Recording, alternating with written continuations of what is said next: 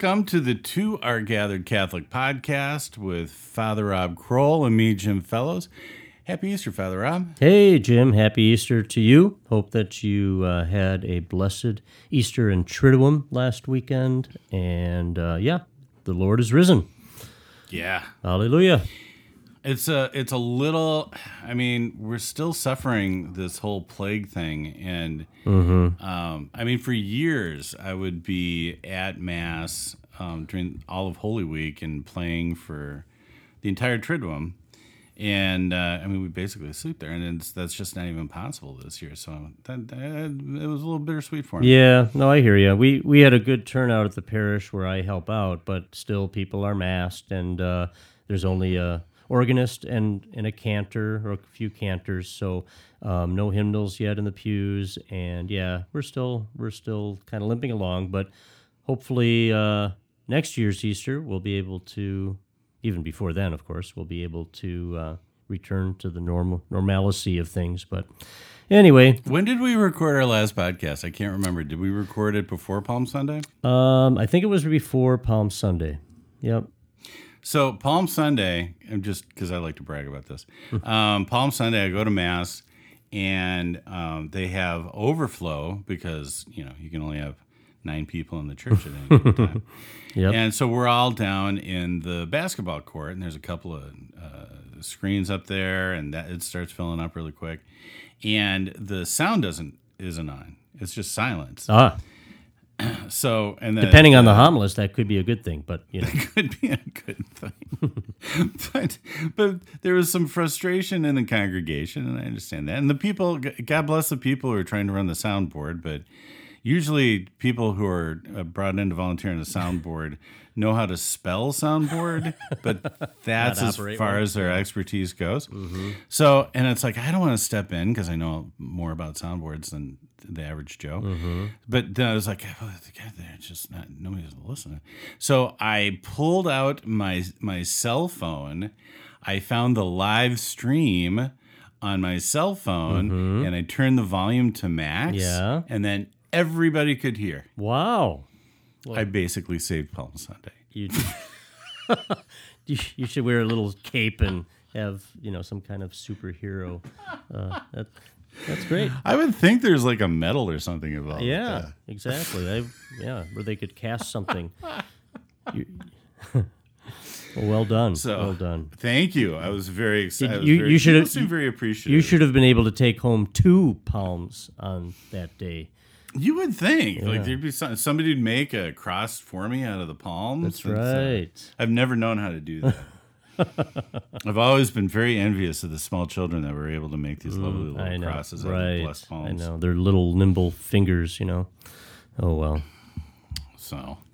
Anyway, you had a good Easter? It's going so good so far? So far, so good. We're kind of on a break here, so a lot of the seminarians are away, including today, because the break ends tomorrow morning when they have to go back to school.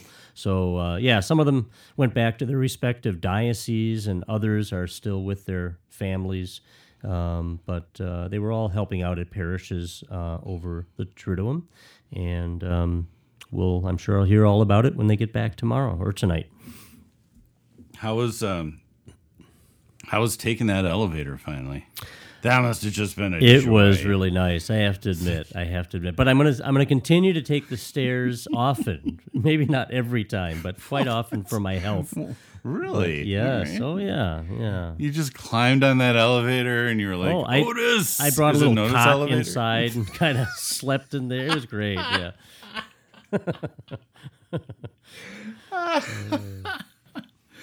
Well, that's fantastic. Mm-hmm. Didn't you were good about that all through Lent? I was actually, yeah. No, there was no elevator riding during Lent. No, didn't cheat on the elevator thing. No, some of my other resolutions may not have been. I might not have been as faithful to them, but the elevator thing, I was quite.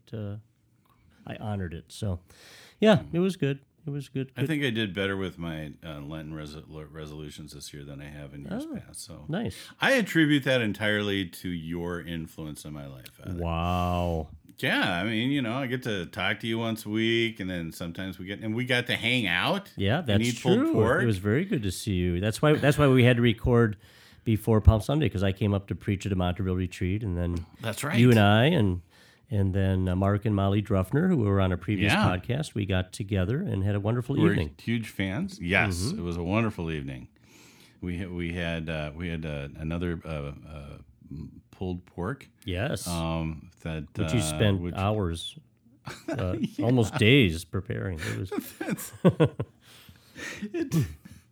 Can I share that story? Is that bad? No. I kind of feel like I want to share that story. Go for it. So the week before, prior to us recording our last podcast, I'm telling Father Rob about how I'm smoking a pork butt, and that it was like the most amazing pork butt and that had ever come out. I don't know what I did with this particular pork butt, but then I'm like, it's like 16 hours to smoke this thing, but it's like amazing. And literally at 4 a.m. after the first pork butt, I'm pulling the pork apart, and the 9-pound pork butt turned into an 8-pound pork butt because I was shoveling so much of it in my mouth as I was pulling it apart.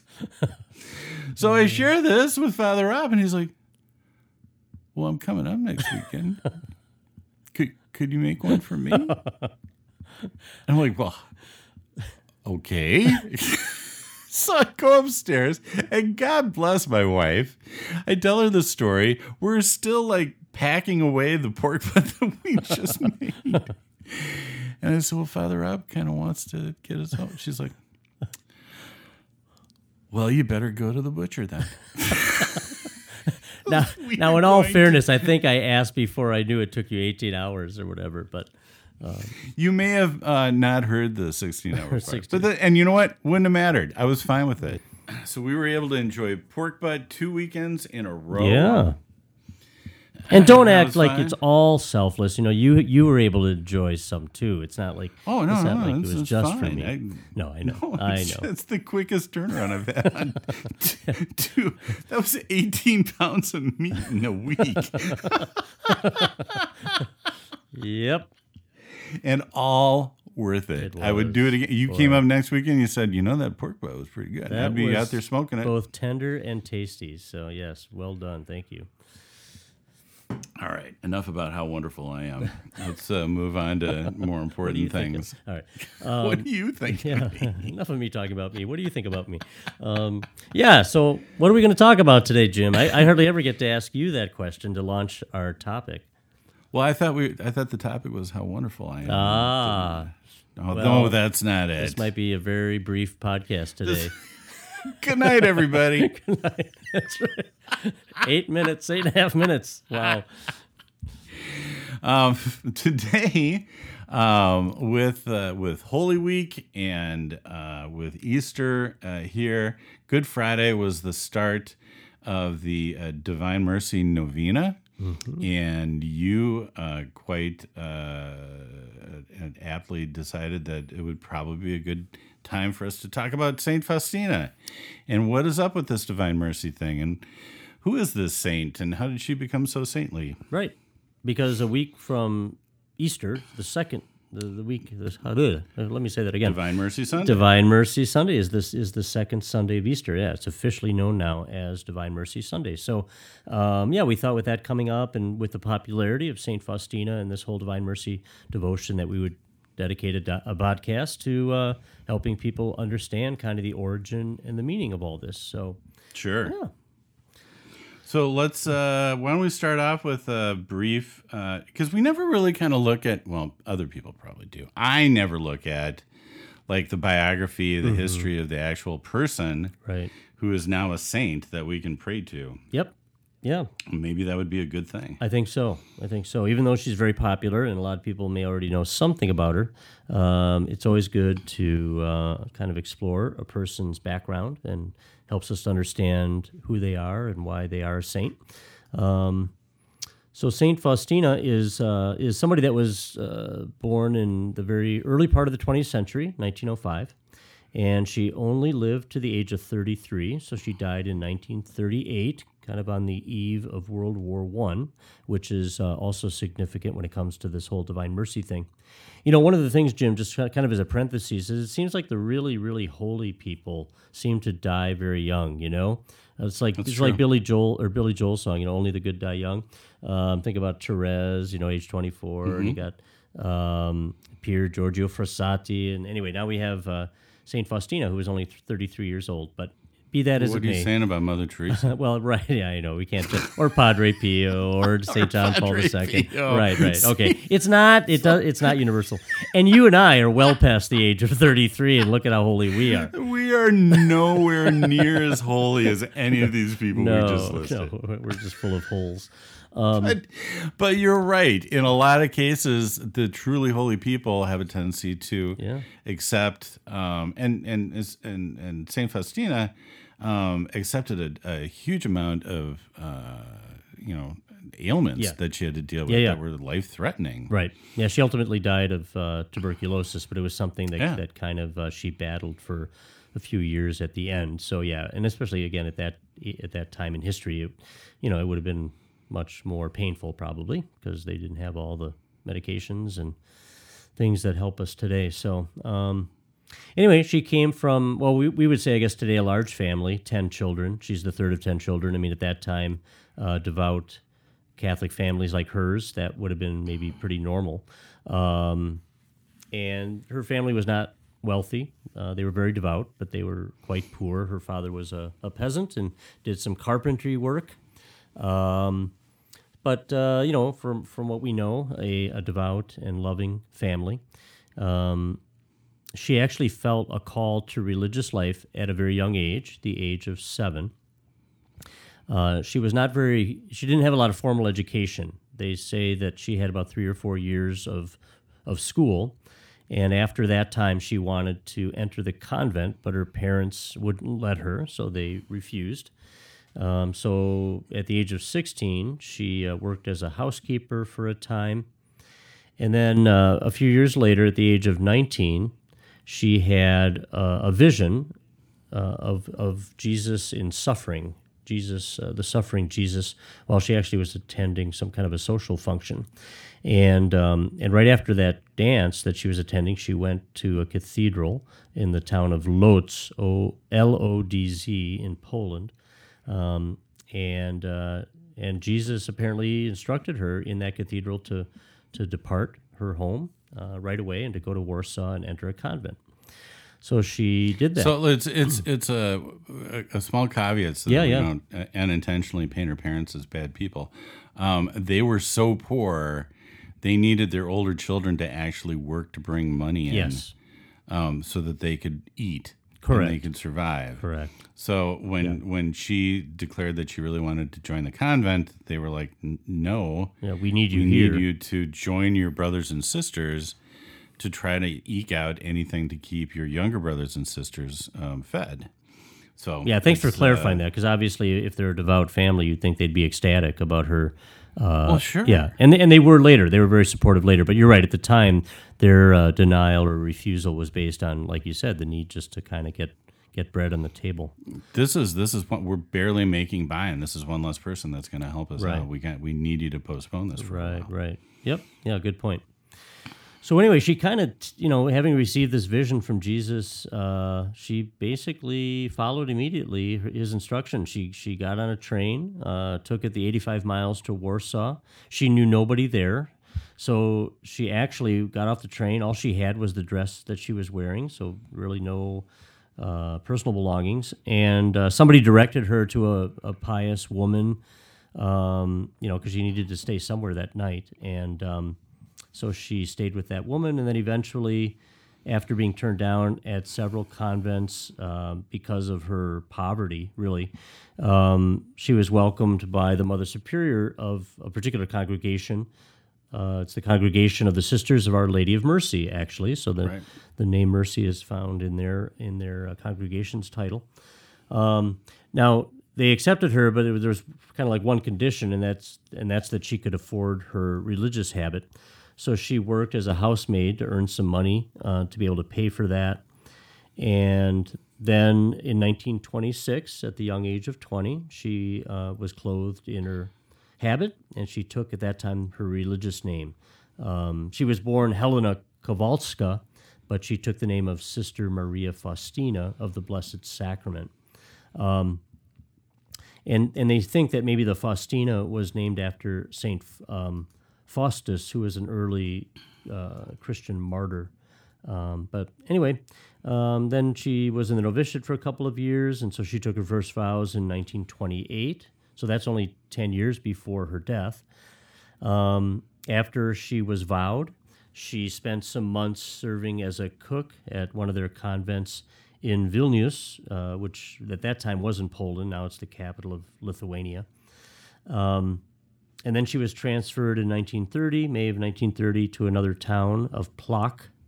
And that's where her tuberculosis first appeared, the early signs of it. And then it was in 1931 that she had this Divine Mercy image revealed to her in a vision. And so that was a huge moment for her personally, and of course something to add in here, if you don't mind me throwing anytime, this in here. Jump in, this is our we're both doing this podcast. You don't have to ask my permission. I've been raising my hand for like 10 minutes, Father. Yeah. Given that I can't see you, that's not going to be call on me. Right. It's just so infuriating. When she was finally accepted into Sisters of Our Lady of Mercy, and she took on a spiritual director, and I can't remember the name of the priest that she was seeing, but she, as you do with your spiritual directors, you share all the stuff that may sound insane. Like, I had a vision of Jesus who told me to leave my home and go and find and move to this town and find a convent. And his first request from her was for her to be psychologically tested. Right. Which was really in its infancy back then. Yep. And because he wanted to make sure she wasn't insane. And then when the doctors came back and said, nope, she is of lucid mind, everything is fine, then he believed everything that came out of her mouth after that. Yep. He believed in her visions. He believed in what she was saying. But what an interesting step, and what a good step by the priest to just to make sure that you're not enabling some sort of a delusional schizophrenic episode. Right. No, that's true. So I found that very, very interesting. Yeah. No, I agree. And I think even today, those of us that become priests, whether we're religious priests or enter a diocesan seminary, there's a kind of a very thorough battery of psychological tests that one undergoes, just to try to see if there are some underlying issues that need to be addressed even before a person begins that path towards priesthood or consecrated life. And the man you're talking about is Father Michael. I think it's Sopoko or Sopoko. Thank you. Yeah, he's some of these Polish names I'm not quite sure how to pronounce. Yeah, we're gonna probably gonna butcher them. Yeah, but anyway. So then she takes her final vows in 1933. So she's now a fully vowed sister. She goes to Vilnius, works as a gardener, and that's where this Father Sopoko meets her, becomes her confessor, and he's really a big supporter of her throughout the rest of her life. Like you said, once she passes that battery of exams, and he just puts a lot of trust in her. In the fact that these visions, these mystical experiences are actually real and not delusions. In 1934, she receives, in 31, she had received the Divine Mercy image, like as a vision. Excuse me. Then in 1934, the first image of the Divine Mercy is painted. I'm not going to even attempt the name of the Polish painter who, his first name is Eugene, but anyway, he paints this image, and that's one of the images that has now become quite well known around the world. Just as a little side note, there's three different official kind of ecclesiastically approved images that are now available for the faithful to have and to venerate. She actually, it's interesting, she at one point, after this image is painted, by this Polish painter. She has a plan to leave her religious order and to found a new contemplative order that would be more fully devoted to the Divine Mercy. She tells that to her religious superiors, and she even begins to kind of make some notes about this new order and what their constitutions might be. But her superiors just kind of transferred her to a new city, a new place, and she never did actually found a new order. She stayed with this same congregation of our Sisters of Our Lady of Mercy. And anyway, so this is now we're getting into 1936, and she's becoming increasingly Right, but let's. I'm raising my hand again. Oh, sorry. Yeah, The Jim. thing that strikes me every time that we really start studying the saints, and we're going to cover this when we're talking about Mother Teresa as well, is that these people who there's just no doubt, like after the fact, there's no doubt of the holiness that encompasses them. We're also a huge pain in the butt to people around them. Yeah, they often could be. Yeah, that's true. I mean, the fact that she's making, I mean, the reading between the lines of what was happening within her convent and how she was making a request, and they denied the request, but they kind of shuffled her off on her own way, is clearly like she was annoying somebody out there. Probably. Which, when we talk about Mother Teresa, like it's the exact same thing. Like she was a holy, blessed woman and a huge pain in the butt to her superiors sometimes. Yeah. Well, and I find that that's really good. And right along with that too, I would make this comment because in my research about Faustina, they mentioned this, that although we now know that she is a great mystic and she was having all of these visions.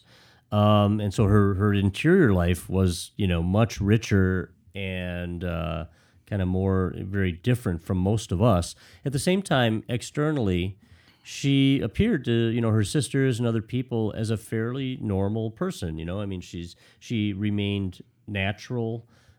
She had a kindness. She loved the poor.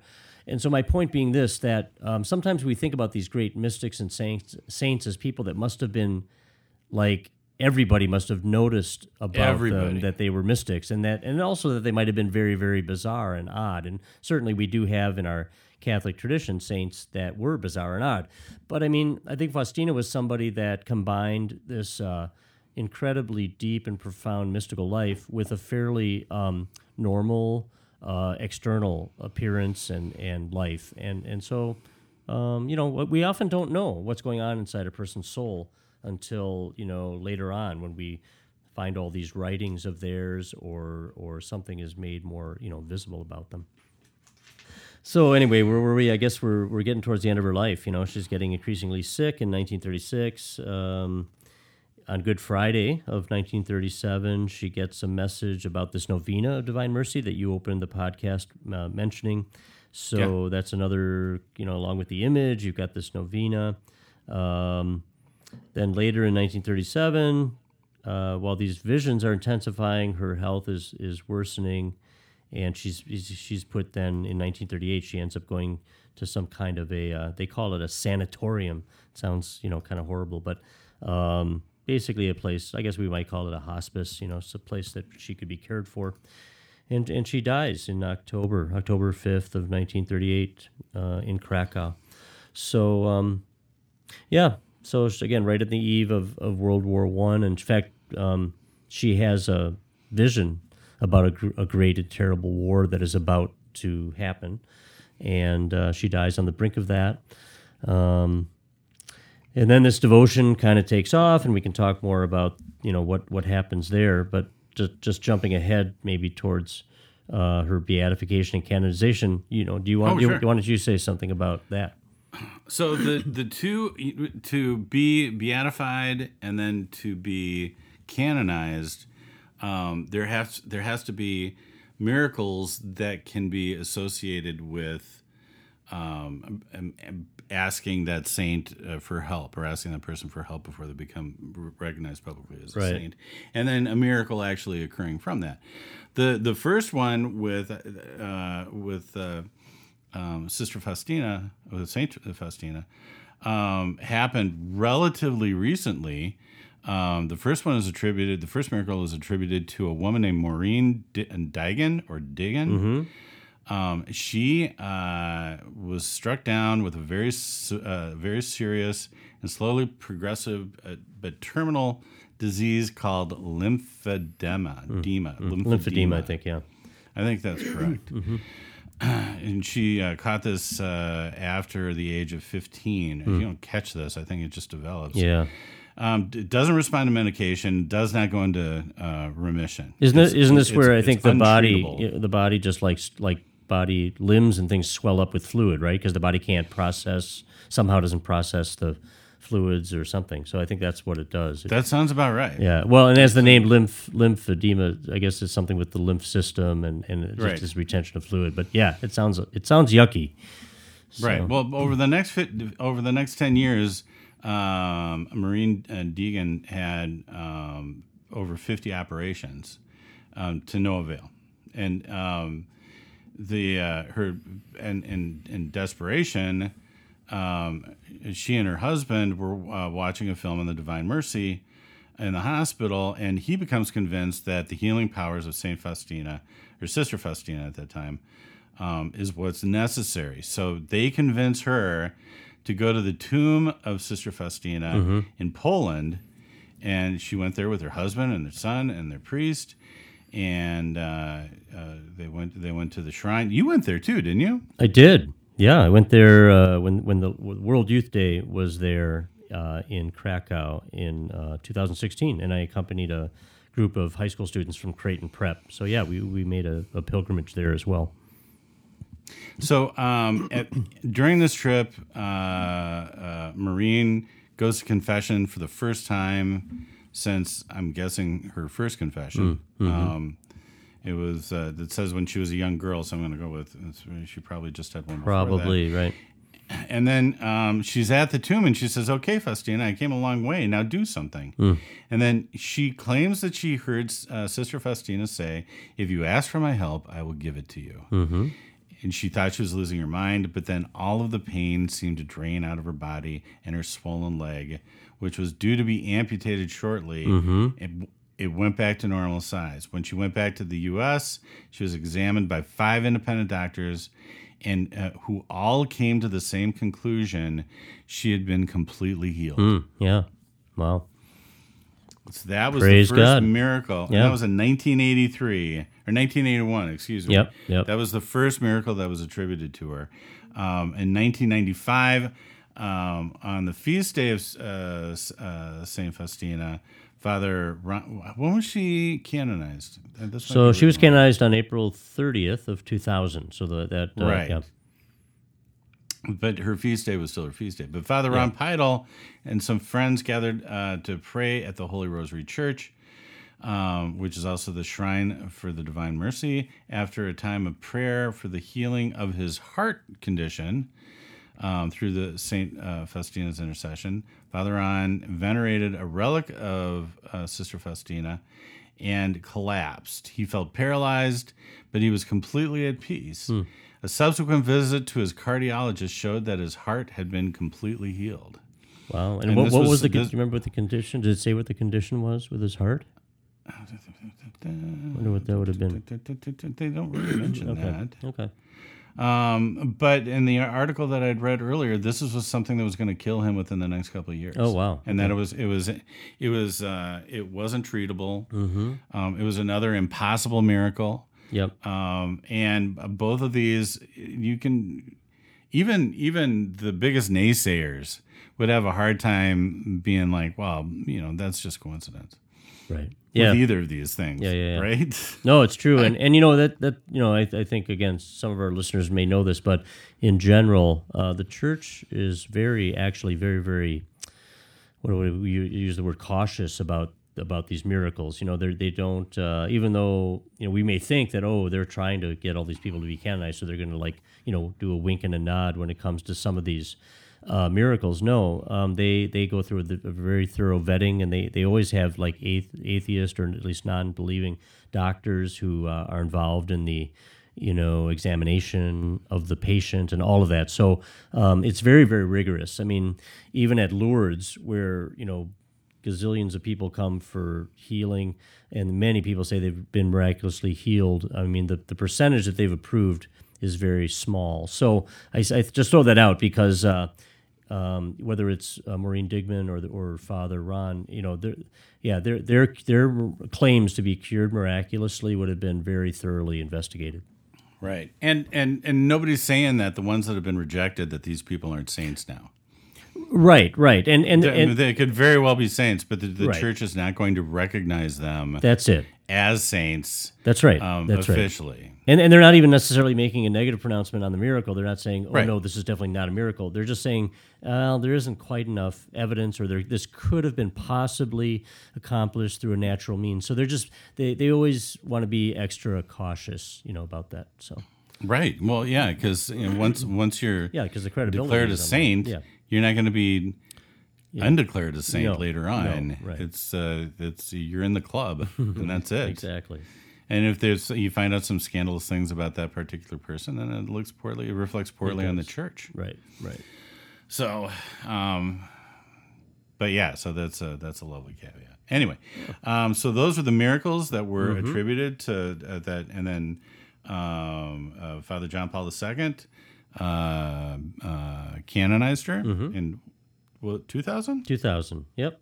In fact, I think it was April 30th of that year would have been the Divine Mercy Sunday. So, so history of the church. This is like last week's stuff. Yeah, right. This is really, really, very really recent. Mm-hmm. Exactly.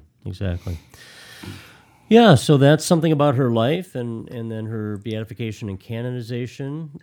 Maybe to talk a little bit about her mission, kind of like how God has used her for the church. I mean, she's known, really, her title, if there's one title that people give to, excuse me, Sister St. Faustina, it's she's the apostle or the secretary of God's mercy. So, right. Everything that she was about was really promoting this reality that, God is mercy itself. And it's interesting because I haven't read the entire diary of hers. It's quite lengthy, but I've read various, excerpts from it. And in some parts of the diary, it can get pretty kind of dire and dark. But mostly the theme of that diary is, how merciful God is and how much he wants to share this mercy with the world. And I do think that the timing was significant, that this saint was raised up at a time when the world was about to enter into these horrible world wars. And then, of course, we've seen also with Hitler and Stalin, we've seen also people like Mao and other dictators that have, in the 20th century especially, just devastated whole populations. So I think this message of divine mercy is always relevant. It's always needed, but it was maybe given, she was kind of the megaphone for it at a time when the world was moving into a very turbulent and hateful time, really. And her credentials, these are the things that really impress me. Yeah. She's completely uneducated. Right. She's been in poverty the length of her entire life. She was doing menial tasks for the convent when she first started. She was just cooking and cleaning for the other sisters and through her novitiate. She became when she became took her final vows. She went and she was gardening. Right. Like this isn't. This is humble stuff here. Right. And then Christ turns to her, and then he said, and then she quotes him as saying, "I sent prophets wielding thunderbolts to my people. Today I'm sending you with my mercy to the people of the whole world. I do not want to punish aching mankind, but I desire to heal it, pressing it into my merciful heart." And he could have gone to anybody. Right. Could have gone to the Pope. Could have gone to, there's nothing wrong with being educated, by the way. We have very, very learned scholars in our church. But I'm fascinated every time that Christ decides to choose kind of the nobodies of the world, the absolute nobodies of the world. Yeah. and then Sister Faustina could have gone into oblivion without nobody knowing who she was. Right. Under normal circumstances. But then Christ comes along, taps her on the shoulder, and says, "You're gonna have a lot of pain, but you're gonna do something wonderful for the world." Mm-hmm. Yeah. No, that's right. He does. And so that's so consistent in our church. Not always, but very often. Yeah, the great saints come from very humble and kind of hidden backgrounds, and it's it's a very Pauline theme, isn't it, about how God chooses the lowly and kind of shames the powerful and all that. So I think and it's not like he hasn't chosen the educated. Sure, and right. Done that and aristocrats. that's absolutely the case. Right. But what it clearly indicates is that if you don't have the opportunity to go and study theology and study church history and do all these things, if you don't have that opportunity, you have no less of an opportunity to be holy than those people that have. Exactly. And who's to say that maybe for her, the very fact that she was poor and from a very humble background, that just made her more disposed. Her ego wasn't as inflated, and she was somehow more open to God's message to her. And it does highlight that it is all God's doing, right? I mean, it's not about us. And so, and then again, it's not that she didn't have certain natural gifts. She did, but she realized more than anybody else that it was all God's grace that effected this. Just as we're talking about this too, I mean, it might be interesting just as a thought experiment or something to think about what would it be like for us to be tapped on the shoulder, as you eloquently put it, to be like, what if Jesus were to appear to us in some hour of prayer that we were doing in our home or at church, and basically revealed himself in a very explicit and powerful way, and then invited us to do something that to us might seem very daunting and heroic, might fill us with a lot of fear, but Faustina trusted, and she just kept plugging along, and had to face, like you were saying before, some opposition probably from her superiors and other people who might not have believed her. I mean, when she was sent to the psychiatrist to get tested by Father Sapacco, she might have been very maybe discouraged at that point, like, doesn't anybody believe me? Do they think I'm just crazy? Maybe I am crazy, My point being that, we don't know how we'd react, but she had to face a lot of barriers and overcome them. So, well, should we talk maybe a little bit about kind of what she saw as her mission? Yeah. So, Jesus, I mean, as is true with all these great saints who have these visions, it's not just for them. It is for their own holiness, but it's also, as we said, she's an apostle or a secretary of God's mercy to the world now. So one of the tasks that she understood her mission to be was to really remind the world of the truth of this faith, very fundamental faith teaching, obviously running throughout the entire Bible, that God is mercy itself, and that his merciful love is extended to every single human being on earth. And that's really important for people to know, and it's not restricted to Catholics or Christians either. So she's wanting to kind of let that truth of God's mercy shine out more in a dark world. That's one of her, kind of fundamental tasks. Another mission or task that she's given is she's asked to propagate several new forms of devotion. We talk about other devotions like, the Rosary, and other Sacred Heart devotion.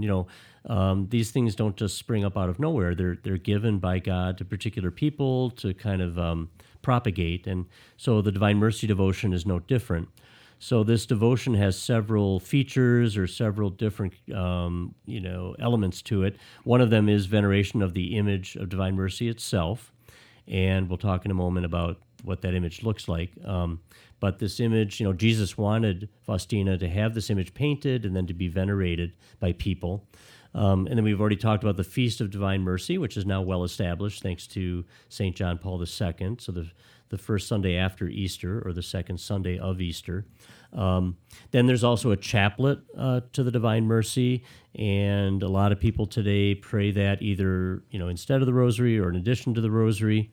It's prayed on ordinary Rosary beads. It's a little bit simpler. It doesn't take as long to pray as the Rosary, and it consists of fewer prayers. but you pray it on a regular rosary. And then the last, kind of the fourth and last of these particular devotions was the Lord wanted St. Faustina to remind the world that 3 o'clock in the afternoon on every day could be dedicated as an hour of mercy, because that's the hour at which our Lord died on the cross. And Right. and so along with these elements of the devotion, there are promises that are attached to them, as is often the case in our church, that we're told that if you engage in these devotions, you can receive certain graces from God. And then the third and final task was beginning. St. Faustina was commissioned to kind of begin certain apostolic movements of divine mercy within the church, and these have taken now, many decades later, they've taken a variety of forms. So you have certain religious congregations that are actually founded, for the propagation of divine mercy, but you also have institutes of lay people, you've got various lay associations, and then there are individual people that are just very much dedicated to this divine mercy devotion, and they've kind of, dedicated their lives to spreading the message. So anyway, this thing has really taken off within the Catholic Church. If I was just if I miss the start date for the Divine Mercy Novena, do I just skip it? I'm just like, well, I'm 3 days in and I kind of blew it. Or is there any value to? Is it really? And I'm not saying that you're going to speak definitively for the Church, Father, No. but you've got a very educated opinion. Is it if I started the Divine Mercy Novena today, even though I've missed 3 days of it, what would you say to What would I that? say? Well, I guess the thing that's popping into my head, and I should probably write this down because I have a feeling it's going to become a very well-known proverb, is better late than never. So Did you come up with that? I did. It just came. I think it must be That's Jesus amazing. who just gave me this vision of better late than never. I mean, obviously, a novena is good to pray at any time. It's nice if we can coordinate it with a particular feast, as we're doing with Divine Mercy Sunday. Another example recently was March 19th was the Feast of St. Joseph, so often a novena is begun and ended on that feast. Or I'm thinking of St. Francis Xavier, whose feast is December 3rd. There's a very popular novena that precedes that. So, if it's possible, it's nice to coordinate it so that the novena ends on the feast of the particular saint or the feast day. But if, like today, people are listening and they're like, "Oh, I've missed this novena. I have to wait a whole year now till Divine Mercy Sunday of next year." Yep, whole year. You can pray a novena at any time, and of course, the Lord lives outside of time, and He's not bound by time, and He appreciates all of our efforts and desires to pray. So, by all means, do the novena anyway. Don't worry about the fact that you kind of didn't get it timed right. I think what's probably more to the case to starting a novena on Good Friday and ending it on a Divine Mercy Sunday is the collective aspect of it, that you're doing it with all of your other brothers and sisters within the Catholic That's a good faith, point. or many of them. Right. And that's always has more power than doing it yourself on a different day is not wrong, Right. and it's not bad, but you don't celebrate Christmas on February 18th. Right. We celebrate Christmas together so that we can celebrate Christmas together. Sure. Doing the novena together is what gives us all strength, Right. knowing that there are other people that are praying these same words at the same time that we are. Mm-hmm. Well, listen, why don't we just end with maybe a brief description of this Divine Mercy image for our listeners that maybe have not seen it. Sure. And so I think I had mentioned that there are 3 images that have kind of official church approval, and the original one by this Eugene, I think it's Kazimierowski, something close to that anyway. They call it the Vilnius image because that was the first one and done in that city. But basically, it's an image of the resurrected Jesus. So he's got pierced hands and feet, and of course, that reminds us all the time of God's great love for us in Christ. So that's an important detail. And then out of his heart, kind of emanating from his heart, are 2 rays.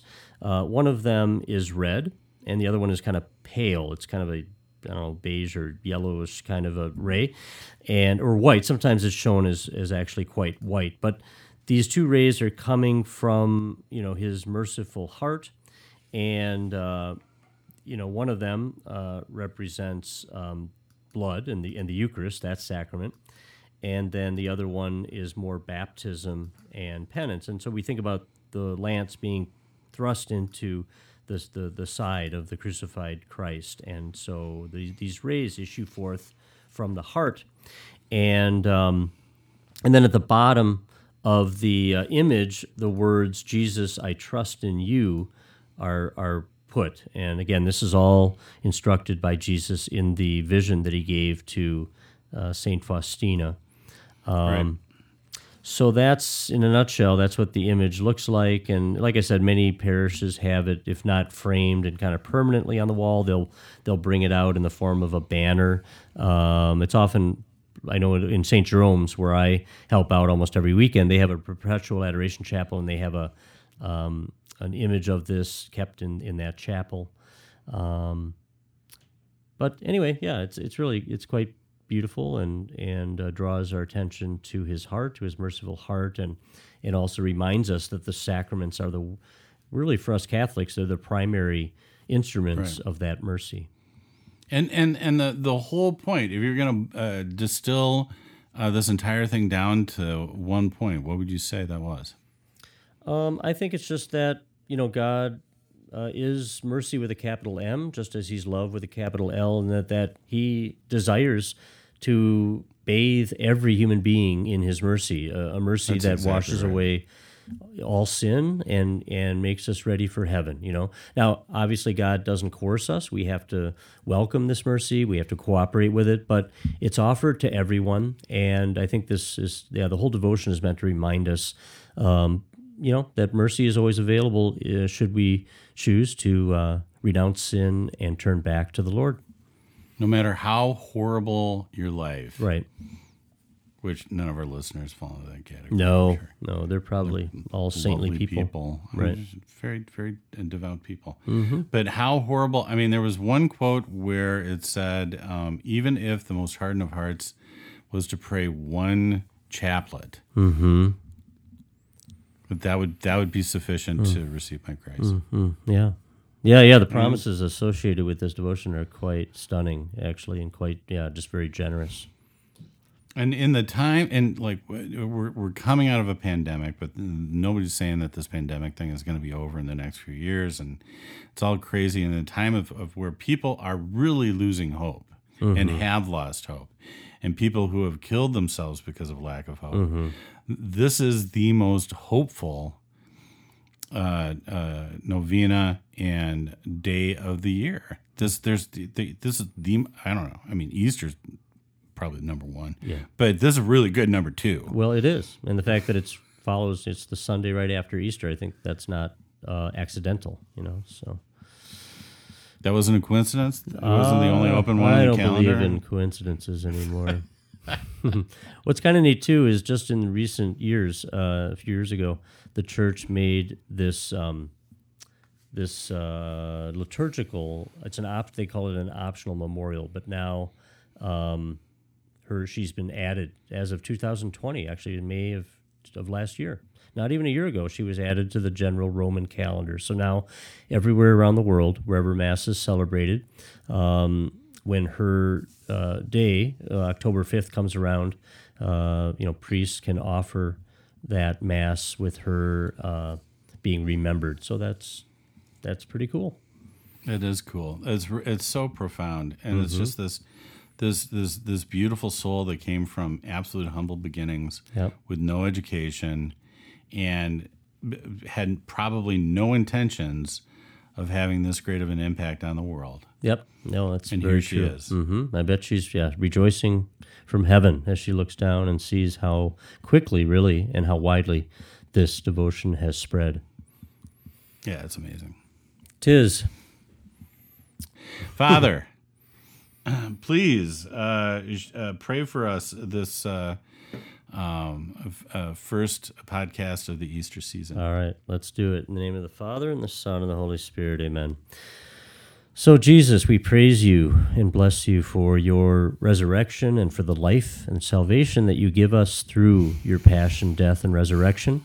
We ask that we might be open to the mercy that you extend to us, that we might welcome that mercy, especially in the confessional, as we humbly confess our sins and welcome the grace of conversion.